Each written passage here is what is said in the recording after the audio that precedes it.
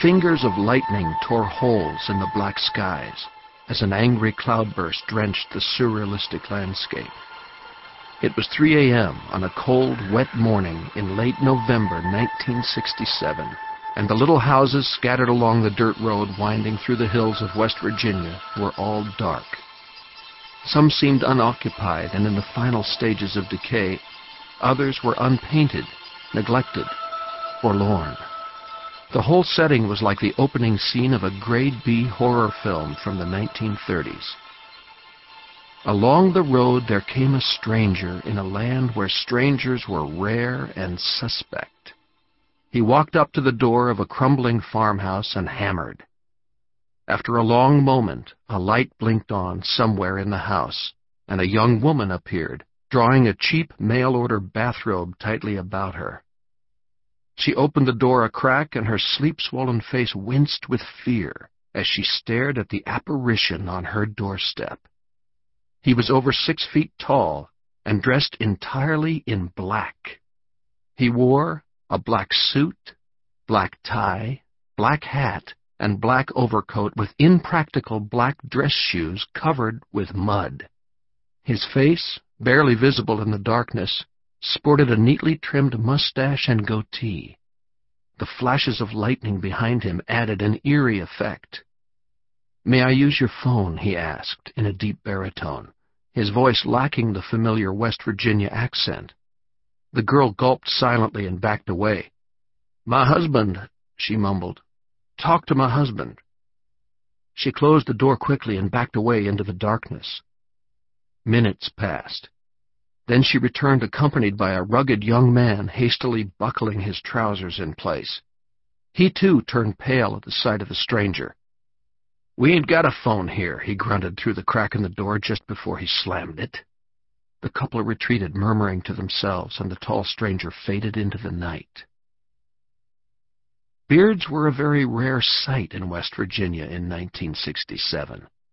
Men in formal suits and ties were even rarer in those back hills of the Ohio Valley, and bearded, black-garbed strangers on foot in the rain had never been seen there before. In the days that followed, the young couple told their friends about the apparition. Obviously, they concluded, he had been a fearful omen of some sort. Perhaps he had been the devil himself. 3 weeks later, these two people were dead, among the victims of the worst tragedy ever to strike that section of West Virginia. They were driving across the Silver Bridge, which spanned the Ohio River, when it suddenly collapsed. Their friends remembered. They remembered the story of the bearded stranger in the night. It had indeed been a sinister omen, one that confirmed their religious beliefs and superstitions. So a new legend was born. Beelzebub had visited West Virginia on the eve of a terrible tragedy. Part 2. Being a dedicated nonconformist is not easy these days. I grew my beard in 1966 while loafing for a week on the farm of my friend, zoologist Ivan T. Sanderson. I kept it until 1968, when hair became popular and half the young men in America suddenly began burying their identities in a great sea of facial hair. In those more innocent days, only artists, writers, and college professors could get away with beards. People even seemed to expect it of us. Perhaps if crew cuts ever come back and beards disappear, I will regrow my own. But today it would be sprinkled with gray. Too much gray, probably. Likewise, long hair was once the symbol of the super-intellectual, the property of concert violinists and Einstein-type mathematicians. The ultimate squares, really. I would prefer to believe that I did not look like the devil in my late beard. I certainly had no intention of launching new legends when my car ran off the road in West Virginia that November and I plodded from house to house searching for a telephone so I could call a tow truck. I had just come up from Atlanta, Georgia, where I had delivered a speech to a local UFO club. West Virginia was almost a second home to me in those days. I had visited the state 5 times, investigating a long series of very strange events, and had many friends there. One of them, Mrs. Mary Heyer, the star reporter of the Athens, Ohio Messenger, was with me that night. We had been out talking to UFO witnesses, and earlier that evening, we ourselves had watched a very strange light in the sky. Since there was a heavy, low cloud layer, it could not have been a star. It maneuvered over the hills, its brilliant glow very familiar to both of us, for we both had seen many such lights in the Ohio Valley that year. Mrs. Heyer waited in the car while I trudged through the mud and rain. We'd been trying to climb a slippery hill to a spot where we had seen many unusual things in the past.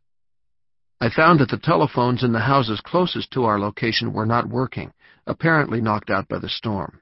So I had to keep walking until I finally found a house with a working phone. The owner refused to open his door, so we shouted back and forth.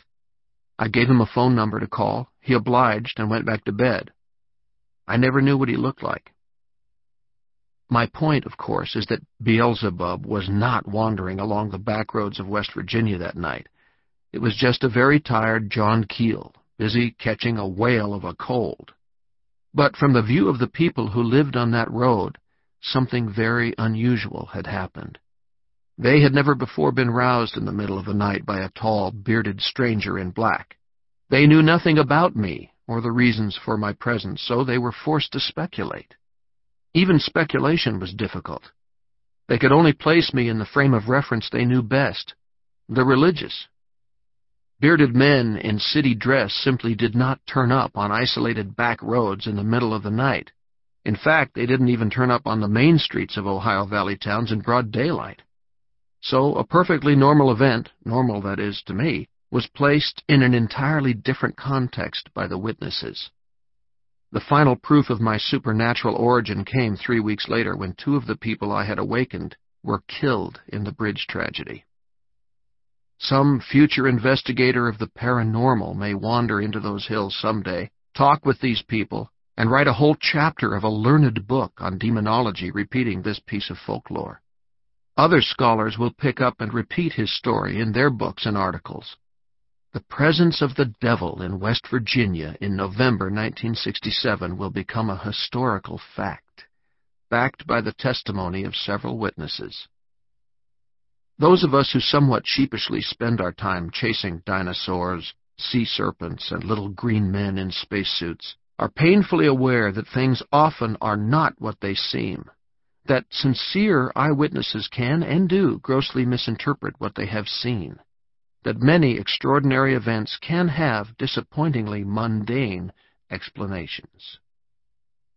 For every report I have published in my articles and books, I have shelved maybe 50 others because they had a possible explanation, or because I detected problematical details in the witness's story which cast doubt on the validity of a paranormal explanation. On the other hand, I have come across many events which seemed perfectly normal in one context, but which were actually most unusual when compared with similar events. That is, some apparent coincidences cease to be coincidental when you realize they have been repeated again and again in many parts of the world. Collect enough of these coincidences together, and you have a whole tapestry of the paranormal. As we progress, you will see that many seemingly straightforward accounts of monster sightings and UFO landings can be explained by irritatingly complex medical and psychological theories. In some cases, the theories will seem more unbelievable than the original events. Please bear in mind that the summaries published here are backed by years of study and experience. I am no longer particularly interested in the manifestations of the phenomenon. I am pursuing the source of the phenomenon itself. To do this, I have objectively divorced myself from all the popular frames of reference. I am not concerned with beliefs, but with the cosmic mechanism which has generated and perpetuated those beliefs. Part 3. There is an old house on a tree-lined street in New York's Greenwich Village which harbors a strange ghost. Hans Holzer and other ghost chasers have included the house in their catalogs of haunted places. The phantom has been seen by several people in recent years. It is dressed in a long black cape and wears a wide-brimmed slouch hat pulled down over its eyes as it slinks from room to room. Self-styled parapsychologists have woven all kinds of fantasies around this apparition. Obviously a spy from the Revolutionary War was caught and killed in the old house. But wait. This ghost may not be a member of the restless dead at all. There were never any reports of hauntings there until about 20 years ago, after the house was vacated by a writer named Walter Gibson. He was and is an extraordinarily prolific author. For many years he churned out a full-length novel each month, and many of those novels were written in the house in Greenwich Village. All of them were centered around the spectacularly successful character Gibson created in the 1930s, that nemesis of evil known as the Shadow. If you have read any of the Shadow novels, you know that he was fond of lurking in dark alleys, dressed in a cape and broad-brimmed slouch hat. Why would a shadow-like apparition suddenly appear in an old house? Could it be some kind of residue from Walter Gibson's very powerful mind? We do know that some people can move objects, even bend spoons and keys, with the power of their minds alone. Mental telepathy is now a tested and verified phenomenon, and about 10% of the population have the ability to see above and beyond the narrow spectrum of visible light. They can see radiations and even objects invisible to the rest of us. A very large part of the UFO lore is, in fact, based upon the observations of such people. What seems normal to them seems abnormal, even ridiculous, to the rest of us. People who see ghosts or the wandering shadow have these abilities. They are peering at forms that are always there, always present around us, like radio waves. And when certain conditions exist, they can see these things. The Tibetans believe that advanced human minds can manipulate these invisible energies into visible forms called tulpas, or thought projections. Did Walter Gibson's intense concentration on his shadow novels inadvertently bring a tulpa into existence? Readers of occult literature know there are innumerable cases of ghosts haunting a particular site year after year, century after century, carrying out the same mindless activities endlessly. Build a house on such a site, and the ghost will leave locked doors ajar as it marches through to carry out its programmed activity. Could these ghosts really be tulpas, residues of powerful minds like the phantom in the broad-brimmed hat? Next, consider this. UFO activity is concentrated in the same areas year after year. In the Ohio Valley, they show a penchant for the ancient Indian mounds which stand throughout the area. Could some UFOs be mere tulpas created by a long-forgotten people and doomed